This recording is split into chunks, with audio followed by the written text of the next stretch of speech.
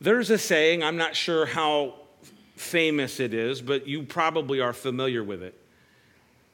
It says this: anyone can be a father, but it takes a real man to be a great dad.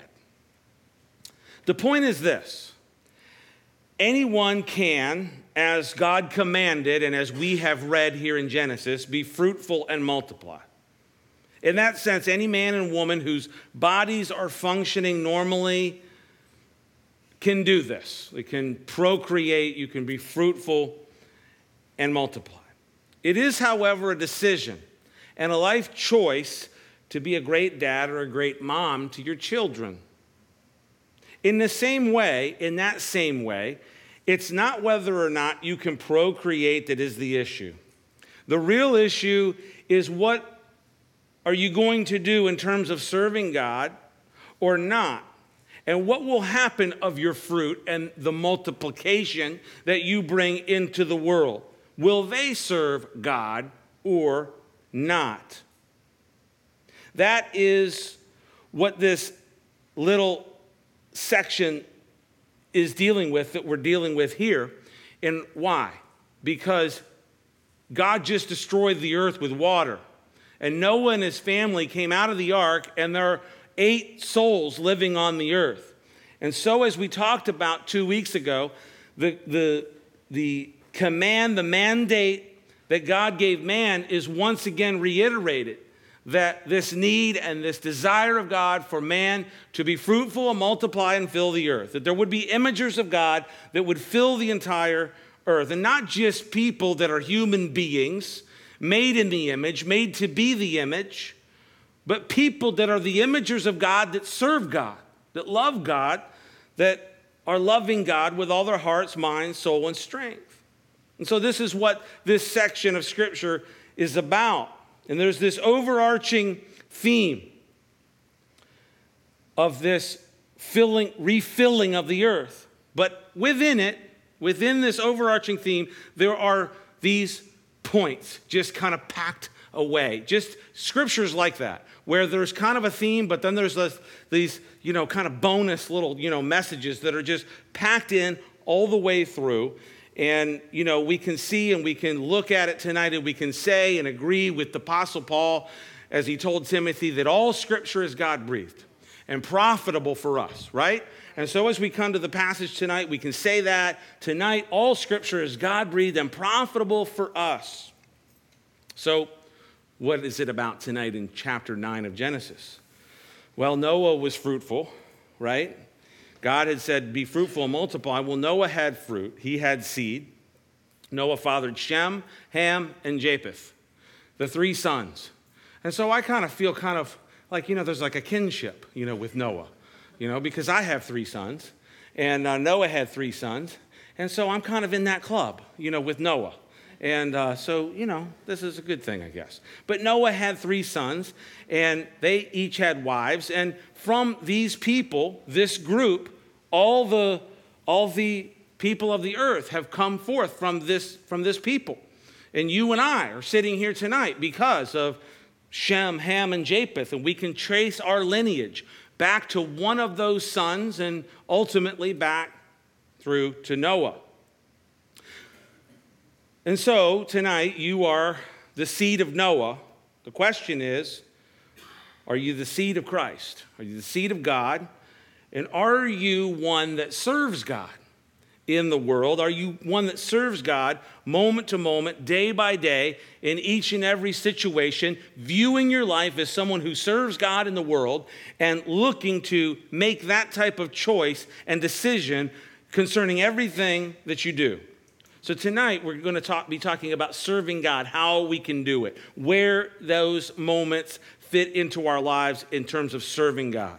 And so we're going to look at it tonight, this text, and we're going to see more of how we can serve God in our lives. And so if you're taking notes, I've got a few points, I think 4 tonight.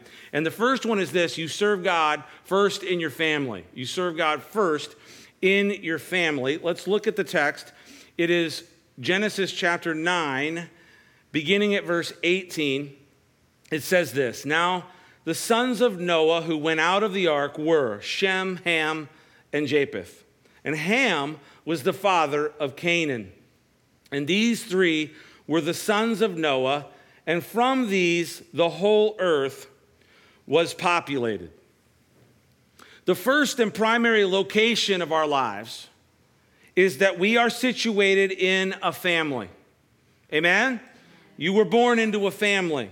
This is the God-made community and foundation of all society. The family unit. We are born into a family. Some were born into big families. Some were born into small families. Some were born into dysfunctional families. Some were born into not as dysfunctional as some of the other families. We were all born into kind of a crazy family. So it's okay. Noah had a family. Just like you were born into a family, Noah had a family with his wife and his 3 sons. And can I say it this way? Noah's sons had a great dad. Noah's sons had a great dad. He wasn't perfect, but he served God in his life. Amen? He served God in his life, and he served God in his family. Remember, and I will recall it for you from our study, he heard the voice of God that told him, that warned him that he was going to bring destruction by water upon the earth. He heard the voice of God and the command of God as God commanded him to build the ark and gave him the specific instructions. He heard the voice of God as God called him onto the ark, him with his family and all of those animals that he called to be on there. And he heard the voice of God to disembark from the ark. Remember, we talked about that, disembarking from the ark. And I think it was me that coined that term. No, anyways. And so he's a man of faith. He's a man of God. He's a man who hears the voice of the Lord, and he's a man who obeys it.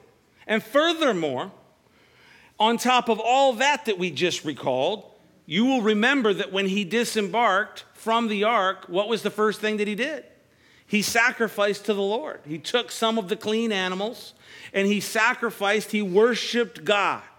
And can you imagine that particular moment for me just for a second here, as there he is coming off of the ark and he's making the altar and he's worshiping God. He's thanking God for bringing him through this time of testing and trial and the winds and the waves and the fountains of the great deep and all of it. It was a tremendous time that they were on the ark. And he worships God. And there, who is witnessing?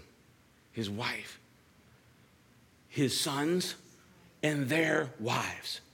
And it is a great witness to them of his service to the Lord, of his decision to serve the Lord, to hear the Lord, to hear the word of the Lord, to obey the Lord, to worship the Lord, to say, hey, you know what? We're God people.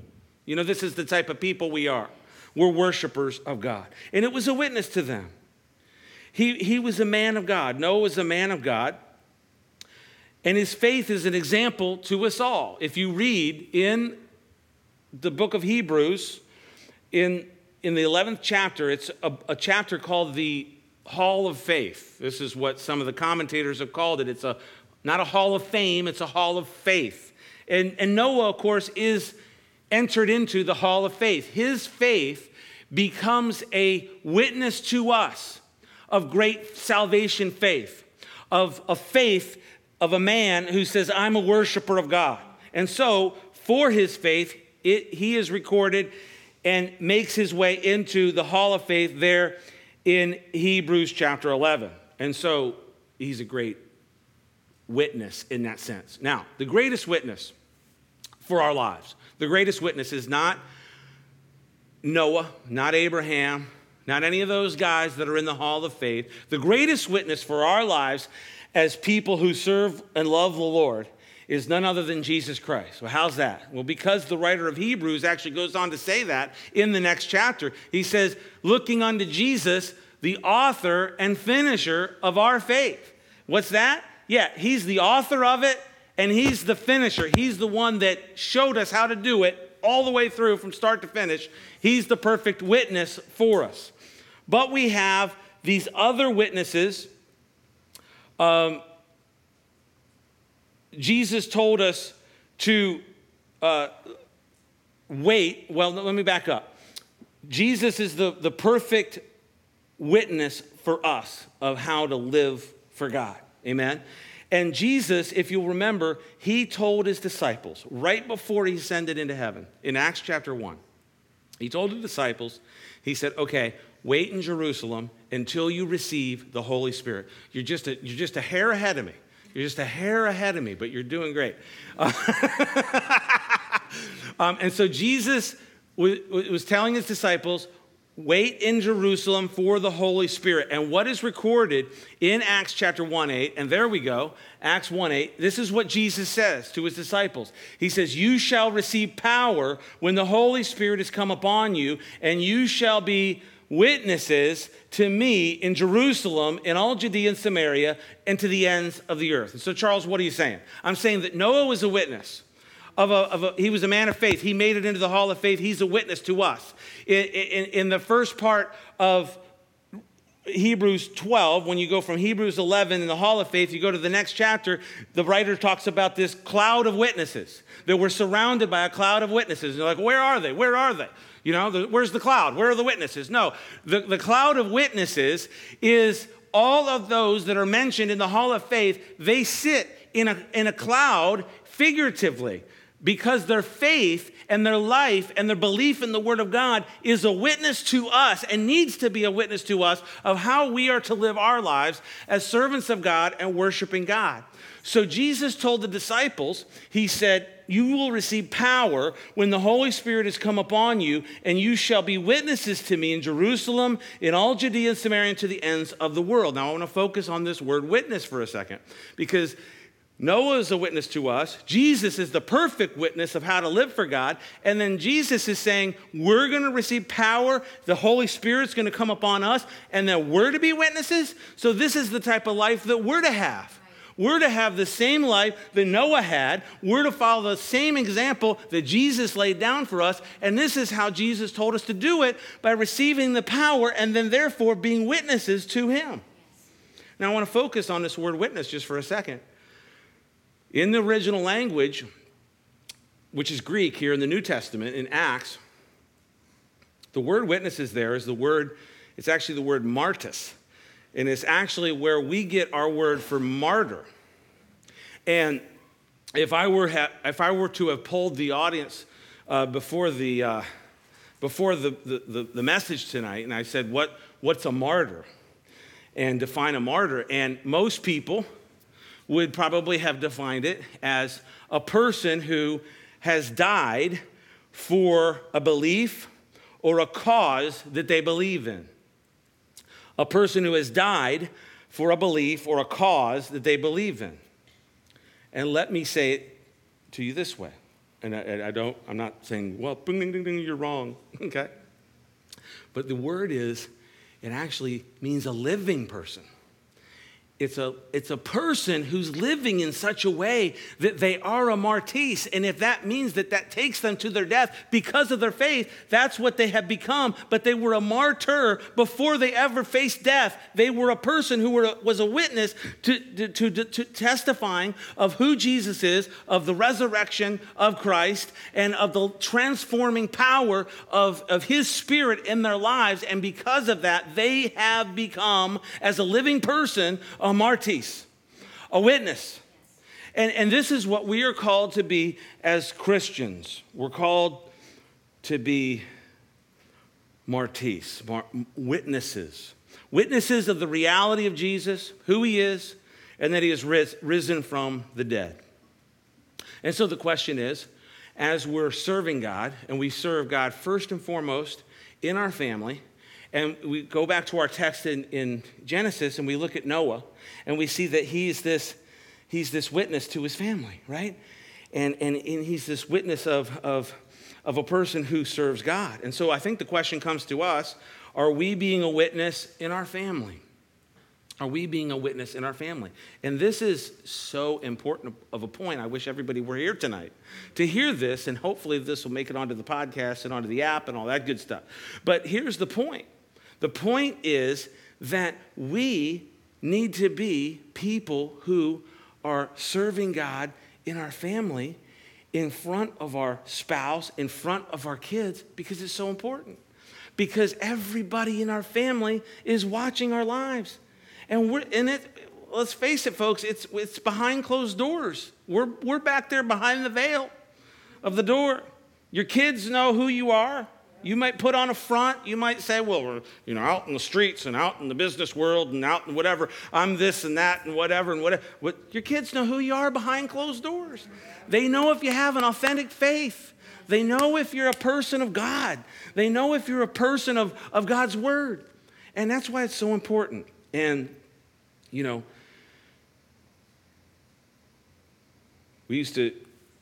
ago, we used to take a bunch of teenagers to this youth convention. It was called Acquire the Fire. Anybody remember that? Yeah, Acquire the Fire. These were great youth conventions, youth conferences. And it was like we wanted the youth to acquire the fire. But then Ron Luce, who founded the conference, he realized that, we could have these great youth weekends where the youth acquire the fire and then go back to their homes where, it may be like church on Sunday, but during the week, it ain't church. Behind the closed doors of the home, it ain't church, and it should be. Amen, because we're the smallest representation of that family unit. We're the smallest representation of the church. And so what he realized, he says, I've got to write another book. Inspire the Fire. And he wrote a book to the parents to say, hey, we've got to inspire the fire. If we want our teens to acquire the fire, we've got to inspire the fire and therefore be those people that are modeling, witnessing of the power of Christ, the resurrection, and that our lives are truly being transformed. And so are we serving God in this way, in the primary location and institution that he has placed us in, none other than the family that he has placed us in? And, this is for all people. You say, well, we don't have any kids, or all the kids are gone, or whatever. Well, you and your wife are still a family.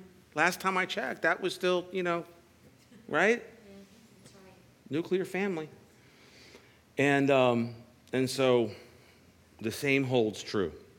Noah was a witness of the reality of the Lord and of his word, and I think we do well to follow the example of Noah, amen, and his witness.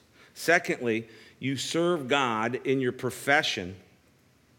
Let's pick it up, verse 20. It says this, and Noah began to be a farmer, and he planted a vineyard. Then he drank of the wine and was drunk and became uncovered in his tent. We need to learn how to serve God in our profession, in what it is that he's called us to do. Now, what we know of Noah's life, if you read Genesis and even the other parts of Scripture where Noah is mentioned, if you piece together everything that we know about Noah from the Scripture, what we know about Noah is that he first found favor in the eyes of God. He found favor in the eyes of God. He was blessed of God. And that he was called and commanded of God to build this ark that would save his 8 family members and the animals from being destroyed from the face of the earth. And we know that he built the ark for 120 years. But, he lived, and we'll find out tonight, he lived for 950 years. So if you look at the portion you think of building the ark for 120 years. Oh, my goodness. I couldn't do anything for 120 years. He built the ark for 120 years. And wouldn't you know it, that's kind of a small portion of his life. Really, the greater portion of his life was not centered around building the ark. If you do the math, 950 minus 120, that leaves another 830 years where he wasn't building the ark and doing other stuff. Amen? And so here we have this this passage that we're looking at tonight where, after the ark, after he comes out, and it says that Noah began to be a farmer. He began to be a farmer and he planted a vineyard. A lot of the commentators on this passage are, there's a few that are in agreement on this point, and they suggest that perhaps Noah was a farmer beforehand. And before he was called to build the ark, and then God called him to build the ark, and then he's kind of going back to being a farmer, or as some translations call it, a husbandman, right? We don't talk like that anymore. We don't, look at that husbandman, right? But I'm reading some of these older commentaries, and this is the language that I have to read and, get through and understand, this idea of a husbandman. But, a person of the tiller of the earth in that sense, a farmer. So, whether that's true or not, that's of no consequence. Here we have the text that says that he began to be a farmer and he worked the earth. Now God has called us. Just as there was presented to Noah something to put into his hands to do, God has called us and put something into our hands to do. We have, in that sense, perhaps a profession, for sure a calling. I know a lot of people, you don't hear about this stuff anymore. I wrote a blog post a few years ago about the fact that you don't hear about, people don't talk in terms of calling anymore. They just talk in terms of, well, I'm doing this and I'm doing this and I'm doing this. But let me tell you, I grew up in an environment where you talked about what your calling was, and that you were called to something, and that God spoke to you and he impressed upon your heart and said to you in a still small voice, this is what I want you to do with your life. And I don't think it's a good idea that in any ways that we've gotten away from that, because there is a calling that each person has, that God has a plan for our lives, and there's a calling and a purpose that he has put upon our lives, and that we're to serve God in our calling. And it doesn't matter what that calling is. It could be ministry, it could be business, it could be teaching, it could be whatever it is that God's called you to do, of all the myriad of things. There's guys that are good builders and carpenters. There's ladies that are great designers. And, I look at I know I keep coming back to it, but, it's great. You look at not Flip or Flop. What was the other one? Fixer Upper with the Gaines, Chip and Joanna. You look at these two. He's a great builder. She's a great designer. Look at what they do together. And they serve the Lord in it. And so whatever it is for you, whatever it is that God's called you to, we're to serve God in that, and we're to see the day-to-day aspects of doing that as serving God. That's part of our service to God. So that if you are called to that, or God's put that in your hand to do, then you need to view what you do in terms of work. You need to view it as an avenue, as that opportunity that you have every day, as a way to serve the Lord, as a way to serve God. Amen? Paul put it like this in Colossians chapter 3, verse 22. He says, bondservants, obey. Now, bondservants there, if this was a modern translation, you could put workers or employees even. Employees, obey in all things your masters, according to the flesh, not with eye service as men pleasers, but in sincerity of heart, fearing God. Next verse. And whatever you do, do it heartily as to the Lord and not to men, knowing that from the Lord you will receive the reward of the inheritance for, look at it, for you serve the Lord Christ. And this is what Paul's saying, that in your work and in your calling and in that place, in that thing that God has put in your hand to do, that you serve the Lord Christ. That you serve the Lord Christ and do it as unto the Lord, not with eye service pleasing men, but do it, but in sincerity of heart, fearing God, he says. Amen? Wow. We're called to serve God in our work, the work of our hands. I remember when I had this job, and I don't even know the timeline on this, but it was back when I was in college, and I was in college in Lakeland, and I had gone home to Virginia for a little bit with my parents, and I got this temp job. And they called me up, and they said, we've got this temp job for you, and it was like digging ditches for like an irrigation company. And I think I lasted like 2 days. I was like, don't call me tomorrow type of thing, you know. But you know what? If you can't serve the Lord with sincerity of heart in what you're doing, hey, find something else to do. Find something else to do, because you will find that you will be so much more successful in your life when you find that place where you can serve Him with sincerity of heart, with sincerity as unto the Lord, and just loving what you're doing and just being a part of what you're doing. And so it's important that you do that. I can't emphasize it enough. I really can't. I mean, I'm just loving what I'm doing, you know. I just feel like God's, you know, in the last few years, I would have never thought I would have my own business. Moved over here to Melbourne. I didn't have a job. I left a good church that was supporting our family, and we said, bye, here, God's called us, you know. And I came over here, and God's given me, showed me how to do this business and everything, and it's grown and whatever. And then the church, everywhere I go, I get to just, you know, do these great things that I love to do, and be with you people whom I love. Amen? And so it's an awesome thing. So find that place where you can just love what you're doing, serving the Lord, and as unto Him. Now remember that we're made in the image of God, and you are ruling and reigning as His imager in that location. And so the question is, how well are you doing? How well are you doing at that? If you are indeed in that place that God has placed you in, you need to rightly image Him there. Represent Him there.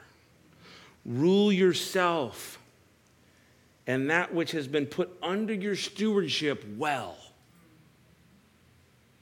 as Paul has exhorted us here in Colossians. You see a lot of people that don't feel like they have an important job. You say, well, I don't have an important job. Nothing could be further from the truth. What has God given you to do? Then do it for Him. Look at it. Look at what you're doing as serving Him and doing it for Him. And that changes everything about what you're doing. Amen? Now, this will really change your perspective. Amen? Chris talked about it earlier. Changing your perspective, getting God's perspective on things. And that's what happens when we come into the presence of the Lord and we hear His word. Amen?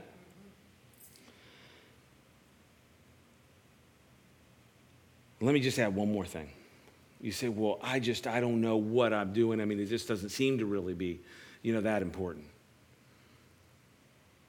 Jesus said this: when you've done something unto the least of these, you've done it unto me. You've done it unto me. So I don't care if you're making ice cream cones down here at Dell's Freeze. You do it as unto the Lord, and you do it unto the least of these, and you have done it unto Him. Amen? Serving the Lord. Now, one of the things that Noah did was when he became a farmer. The text says he became a farmer and he planted a vineyard. Now, Chris and David just went out into California, into Napa Valley. And so I thought, Noah planted a vineyard. I get to show a picture that they took from Napa. Amen? Yeah, so here it is. So Noah planted a vineyard. Now, this is not Noah's vineyard. This is another man's vineyard. But Noah had a vineyard, and he had a vintage. It was Noah's vintage, right?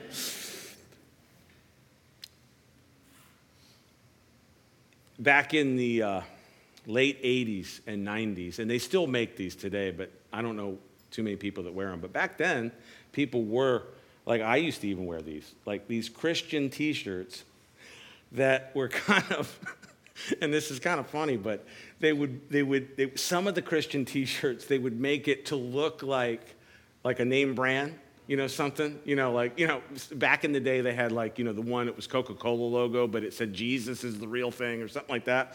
And I remember I had the one back in the late 80s, remember when Reeboks were really popular? I don't know what happened to Reebok, but back in the 80s, they were king, because everywhere you go, everybody had a pair of Reeboks, right? And I had a shirt that said Reborn, right? But it was the Reebok logo, right? And then there was some other ones. But anyways, I had another one that I thought was cool, and I don't know why. I bought it, and I wore it. And it was a picture of this, like a vineyard, and it was like, the grapes and the vineyard and everything, and it said Elohim Vineyards, and it had some scripture verse and everything. So anyways, God's into vineyards, amen? Did you know that Jesus, Noah spent 120 years. Here's some similarities with Noah and Jesus, and I know I can't outdo Michael Heiser, who connected the birth of Jesus, the birthday of Jesus, to the birthday of Noah. Wasn't that incredible? But let me connect some dots here. Noah and Jesus. Noah built the ark for 120 years. So what's that? That's like being a carpenter. Well, Jesus was a carpenter for 30 years, or at least for 18 years, from the time he was 12 to the time he was 30. And so he went from being a carpenter, Noah went from a carpenter and builder to a farmer and a vineyard keeper, right? And Jesus actually did the same thing. He went from being a builder and a carpenter to planting a vineyard, right? You say, well, when did Jesus plant a vineyard? You're it, folks. You are the vineyard that Jesus planted. You are the vintage and the fruit of the labor of what God did through Christ when he came and he put down the hammer and the square, and he picked up the ministry that God had given him when John baptized him, and the Holy Spirit came and the Father spoke, and he entered into the ministry, and he began to plow the ground of men's hearts with the word of repentance and the advancement of the kingdom of God upon the earth. And then when he celebrated the Passover with his disciples, he told them, he says, I'm a part of the vineyard too, because I'm the vine and you're the branches. John 15:5, he says, I'm the vine, you're the branches. He who abides in me and I in him bears much fruit. And so that's what God wants us to do. Now, Noah drank from the fruit of his labor, and our text says he got drunk. He planted a vineyard. He became a farmer. He planted a vineyard. And one day, he was drinking from the fruit of the vine, and he had too much, right? And the Bible says he got drunk. Now, just a word of this, and I'm not going to belabor this point because it's not the point of the message. There's no outright prohibition against drinking in the Scriptures.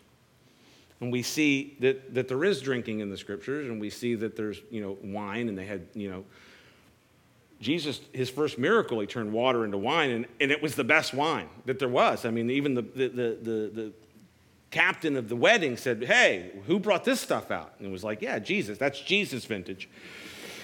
You have Noah's vintage and Jesus' vintage.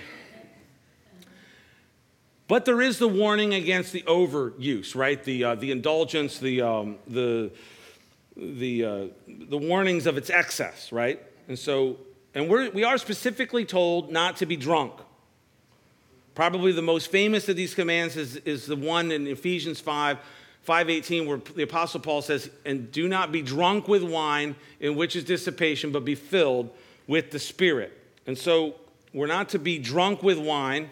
We're not to put ourselves in a situation where we're under the control of a drug or an alcohol or drug for the purpose of escape or pleasure. We need to be in control. And Paul takes it a step further. He says, but be filled with the Spirit. In other words, be filled with the Spirit. Be under the control of God. Be under the control of the Holy Spirit. Be filled with the Spirit of God. Instead of having your glass filled up, topped off at the bar by the bartender, be filled and be continually filled with the Holy Spirit of God. Amen? And if you will do this, you will see incredible things happen in your life, transformation in your life, the work of the Holy Spirit, everything that God wants to do, bringing yourself under the control of the Holy Spirit and beginning to see the fruit of the Spirit that he wants to bring about in your life. Now, so you serve God in your work, in your profession, in your calling. Now, thirdly tonight, you serve God in how you respond to situations. Verse 22. Now, we'll have to hurry because I took too long with those first 2 points, as usual. Verse 22. And Ham, the father of Canaan, saw the nakedness of his father, and he told his 2 brothers outside. But Shem, Ham, and Japheth took a garment, laid it on both of their shoulders, and went backward and covered the nakedness of their father, and their faces were turned away, and they did not see their father's nakedness. So we serve God in how we respond in situations. Okay, so we'll find ourselves in various situations. Some are like easy, like, hey, this is like, I can figure this out, how to serve God here. Others, you have to really kind of focus and say, okay, how do you want me to respond in this situation? Shem and Japheth found themselves in a situation where they had to kind of determine exactly how they were going to respond because their brother Ham did something here. And let me just say this before we dive into the depths of this, okay? This is a passage of Scripture that was very confusing, when you're first learning the Scriptures and you're coming to this particular passage. And you come to this particular passage in Genesis, and you read this, and you say, okay, and Ham saw the nakedness of his father, and he did this thing, and then the next thing you know, his son Canaan, and we're already reminded, I don't know if you caught it so far in all the verses, we've already saw twice, before we even got to what Ham did, we already saw twice that Ham was the father of Canaan. It's the Holy Spirit, through Moses writing the book of Genesis, is telegraphing and telling us, here's the message here. Ham is the father of Canaan. Again, Ham is the father of Canaan. And oh, by the way, here's what he did. Okay? So that's the preface. It's very confusing, this passage. And here's why. Because there's at least 3 ideas of what happened here. 3 things that, at least that I've come across in studies. One is the one that probably everyone grew up with, okay? Noah planted a vineyard, he had some wine, got drunk, he was in his tent, he was naked, whatever, and Ham comes in there and goes, oh, Dad's naked and whatever, and maybe he took advantage of the situation and maybe taunted or whatever he did, but it was kind of this, he came in on his father's nakedness, okay? So that's one particular view. Problem with that view is that it doesn't connect the dots as to why then suddenly, and we're being telegraphed in the passage, Ham's the father of Canaan. Ham's the father of Canaan. Here's what Ham did, and oh, by the way, Canaan's cursed. That idea of what happened doesn't connect any dots as to why suddenly Canaan is cursed for something that appears to be, or we're being told, that was a simple thing, not simple, but something that Ham did. Okay. The second idea was that there was some type of sexual activity that was going on, and this is number 2 and number 3. I'll just mention 2 briefly because I think we can put it to rest after we get into the third option. The second option is that Ham somehow took advantage of his father's nakedness in some type of a homosexual incident, okay? And so then there would, but see, that still does not connect the dots as to why we're being telegraphed through the passage. Ham is the father of Canaan. Ham is the father of Canaan. Oh, by the way, here's what Ham did, and here's the curse and the prophecy of the curse upon Canaan.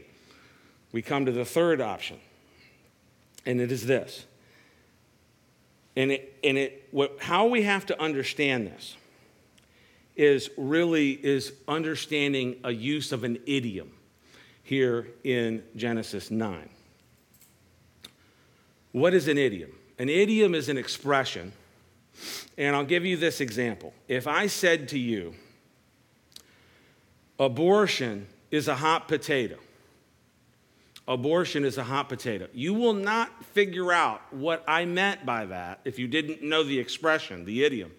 You will not figure out what I meant by that by learning what the word hot means and learning what the word potato means. You have to understand the sentence, you have to understand the expression hot potato, because hot potato actually has a meaning that is separate from the word hot and separate from the word potato, because it's really not physically hot and it's really not a potato, but it can be a hot potato. Okay, so are you following me so far? That's just a little brief, and English teachers or whatever could do a better job explaining that. So what we've actually got here in our passage is a Hebrew idiom. And we're going to actually see that the Hebrew idiom was so strong that it actually finds its way into the law. And we see it very clearly. And it's going to actually, when you see this, if you've never seen this before in your life, you know, the bells are going to go off and you're going to go, oh my goodness, this makes so much sense. Okay, here we go. So when we're told that Ham saw the nakedness of his father, let's look back at it in verse 22. And Ham, there it is again, the father of Canaan, saw the nakedness of his father and told his two brothers outside. So when we're told that Ham saw the nakedness of his father, this saw the nakedness of someone is an idiom. It's a Hebrew idiom, and I'm going to show you very clearly in Scripture what this means. The best verse to show you what this means is found in the book of Leviticus, chapter 20.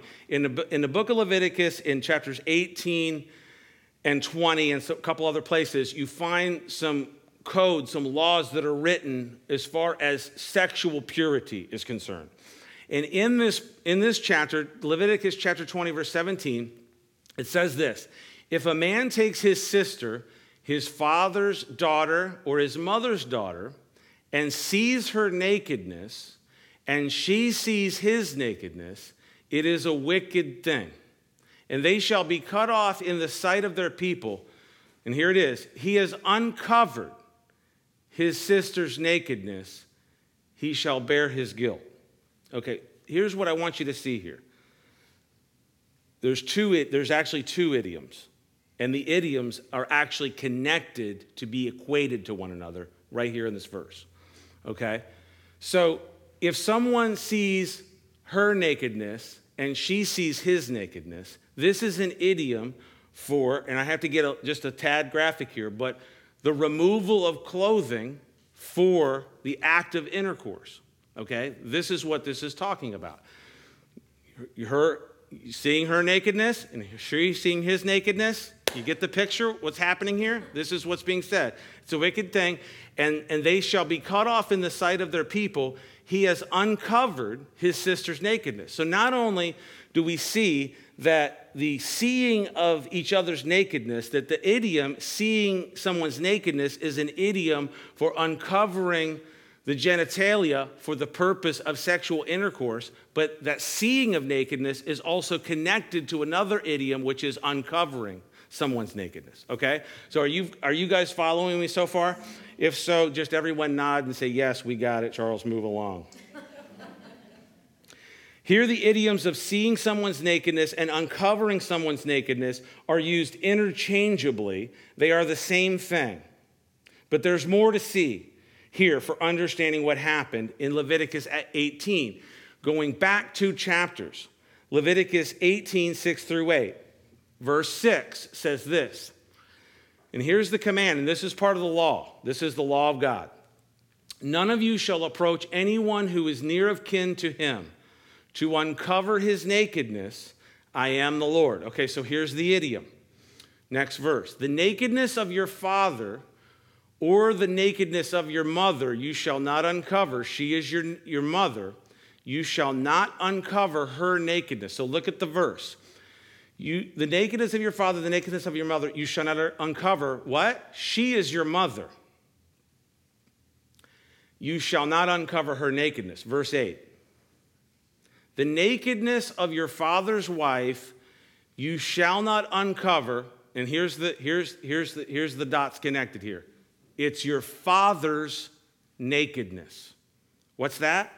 The nakedness of your father's wife is your father's nakedness. Okay? So when Ham comes into the tent and he uncovers his father's nakedness, the nakedness of your father's wife you shall not uncover. It is your father's nakedness. So here's what's being said. The nakedness of a man is his wife's nakedness. To uncover a man's nakedness means to have sex with the woman who belongs to him. That's what this means. That's what this, and it can't be any more crystal clear for me reading the scripture. It's as clear as a bell being rung on in Philadelphia. So here's what's happening. So what we see here in Genesis 9 was not simply Ham seeing his father drunk lying in the tent naked or some homosexual situation. Ham went into their tent, Noah and his wife probably having something to drink, Noah having too much, perhaps his wife having too much. We're not told about that. And Ham took advantage of the situation. And what did he do? He uncovered his father's nakedness. And what did we learn that is? Uncovering his father's nakedness is uncovering the nakedness of Noah's wife, which is Noah's nakedness. So when Genesis is telling us Ham uncovered the nakedness of his father. So what happened? He goes out and he tells his two brothers about this. So Shem and Japheth, what do? Now they're put in the situation of, okay, how do we handle this situation? And here's what we can learn from Shem and Japheth in this, because let's just take a deep breath, because this is kind of heavy, I mean, what we're talking about is a grievous sexual sin, and we're talking about incest with your mother. There's some speculation that, I won't get into that. Okay, let's move on. So Shem and Japheth, how do they handle it? They go backwards into the tent, right? They drape the thing on their shoulders. They go backwards, and they cover their dad's nakedness. Okay. And this is very commendable, what they did. Everything about it. It distances them from what Ham did, and it shows their disapproval of what Ham did. Wow, we can really learn a lot from what Shem and Japheth did here. This is the way we respond to situations in our lives, and in the way things should be done that distinguish us as people that serve the Lord. We respond differently. There are many different ways that you might respond to this situation. There are many ways, and you could probably say, well, I might even temporarily agree with like a half a dozen of them or whatever.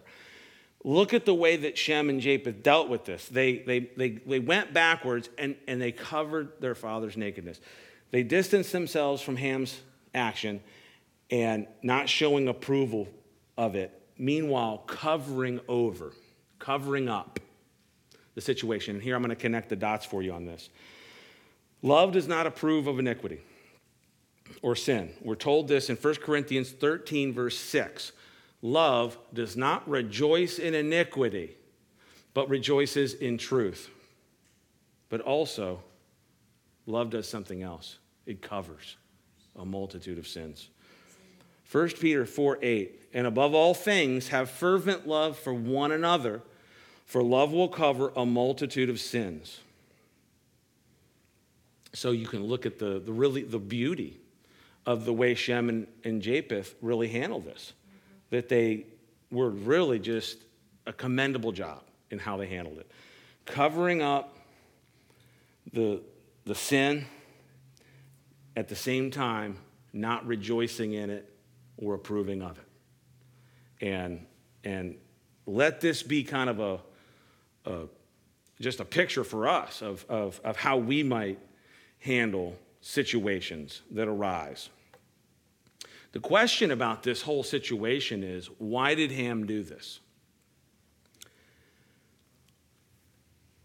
And in order to understand exactly why he did it, and I gotta finish this off, and then we might come back next week and finish it up. But this is just too much, right? Here's why Ham did it.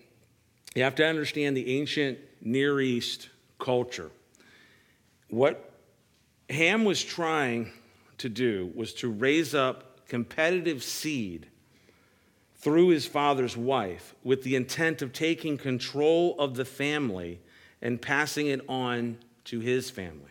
You say, what? How do you know that?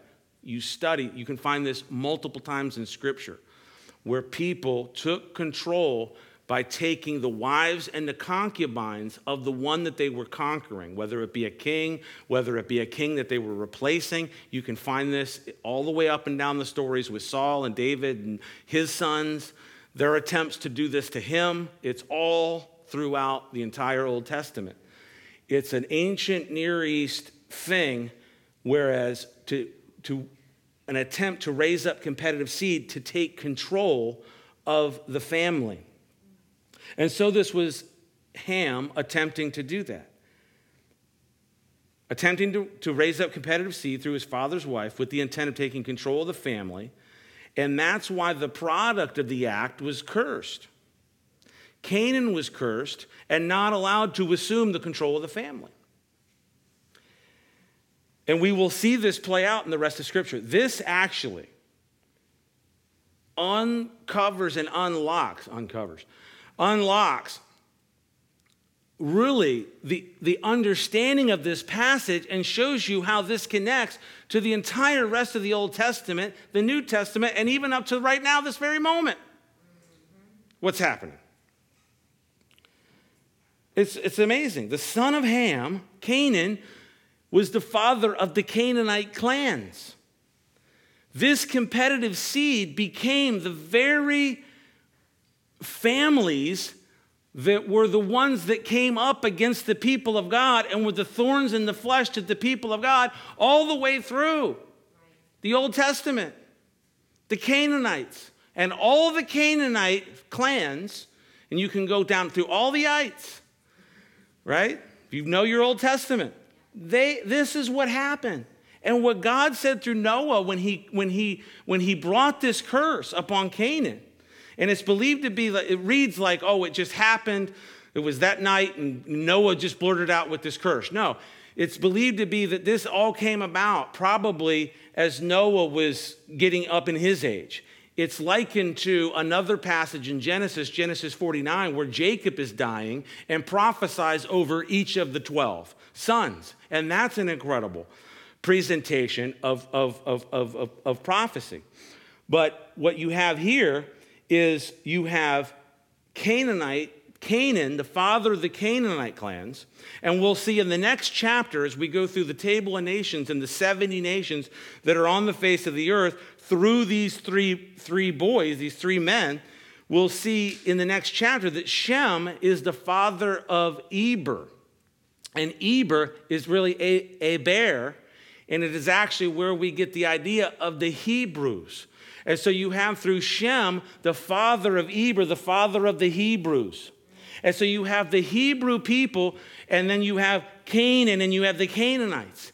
And this really begins to make sense of your Bible for you, so that you can now look at this in a completely different way. So you have Shem, the father of Eber, the Hebrews.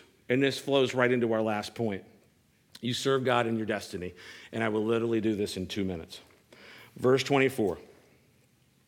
So Noah awoke from his wine and knew what his younger son had done to him. And then he said, cursed be Canaan, a servant of servants, and he shall be to his brethren. And he said, blessed be the Lord, Yahweh, the God of Shem, and may Canaan be his servant, and may God enlarge Japheth, and may he dwell in the tents of Shem, and may Canaan be his servant. And Noah lived after the flood 350 years, and so all the days of Noah were 950 years, and he died. And so we serve God, lastly, in our destiny. Because of what Ham did, Canaan was cursed. Canaan and his seed would not be allowed to gain control of the family. That was not the destiny of the family. What Ham did on that night, what Ham attempted to do, that was not the destiny of the family. In fact, God has a plan, and he had a purpose that he was going to bring forth upon the earth, and it was not going to be taken and usurped away from control of what he was doing in this family. And so Shem gives birth to Eber, or fathers Eber, I should say, through his wife, right? Let's give her the credit. Give credit where credit's due, amen, to all the moms out there. And so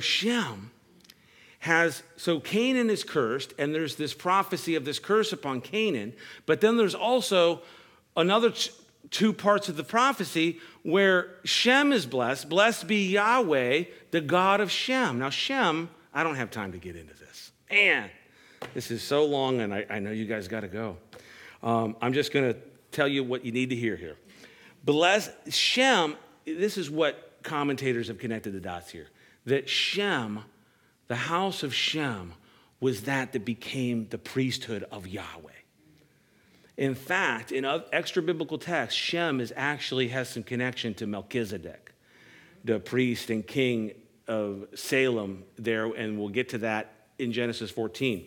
But you see, this is the worship of Yahweh, the priesthood of Yahweh, the sacrifice, the serving of God came through and was appointed unto Shem, and it's connected to this prophecy. Blessed be Yahweh, the God of Shem, and Canaan be a servant. And verse 27, and may God enlarge Japheth, and may he dwell in the tents of Shem, and may Canaan be his servant. So Canaan is going to be the servant of Japheth and Shem. Now Shem is the father of Eber, who became the father of the Hebrews, who becomes the father down the line of Abraham, okay? So you see that. Japheth is the father of those that become really the Europeans. The Gentiles, the Grecians, the Romans, and those of the Isles, and this is a biblical term, those of the Isles actually becomes another idiom, actually, of those of the Gentiles and really those of Japheth. Okay, so whenever you read that in prophecy, you'll come across that in prophecy, in the great Isaiah, Jeremiah, those of the Isles, and that's talking of the Gentiles and those of Japheth. And more than likely, most of us here, except for maybe a couple of us, can trace our lineage back to Shem, but most of us could probably trace our lineage back through Japheth and through the Europeans, and either the Grecians, the Romans, or the Saxons, or the whatever, right? And so Japheth would then come to dwell in the tents of Shem. So I'll wrap it up here, since I'm probably looking at a bunch of Japheth people here. You didn't know you were Japheth people, but you were Japheth people. Unless is any Shem here tonight? You're like, what? And we'll talk after the service. Okay. Japheth. Why are you here, Japheth? You're here because you came to dwell in the house of Shem. And this is what Paul talks about when the Gentiles are grafted in to the Jewish line. That we come as the people of the Isles. And I like that title, right? I want to be a person of the Isles. People of the Isles. And we come to dwell in the house of Shem. This is our destiny. This is our destiny if we choose to serve the Lord, to serve God in our lives. And you can choose a destiny in God if you'll choose to serve. Choose you this day whom you will serve.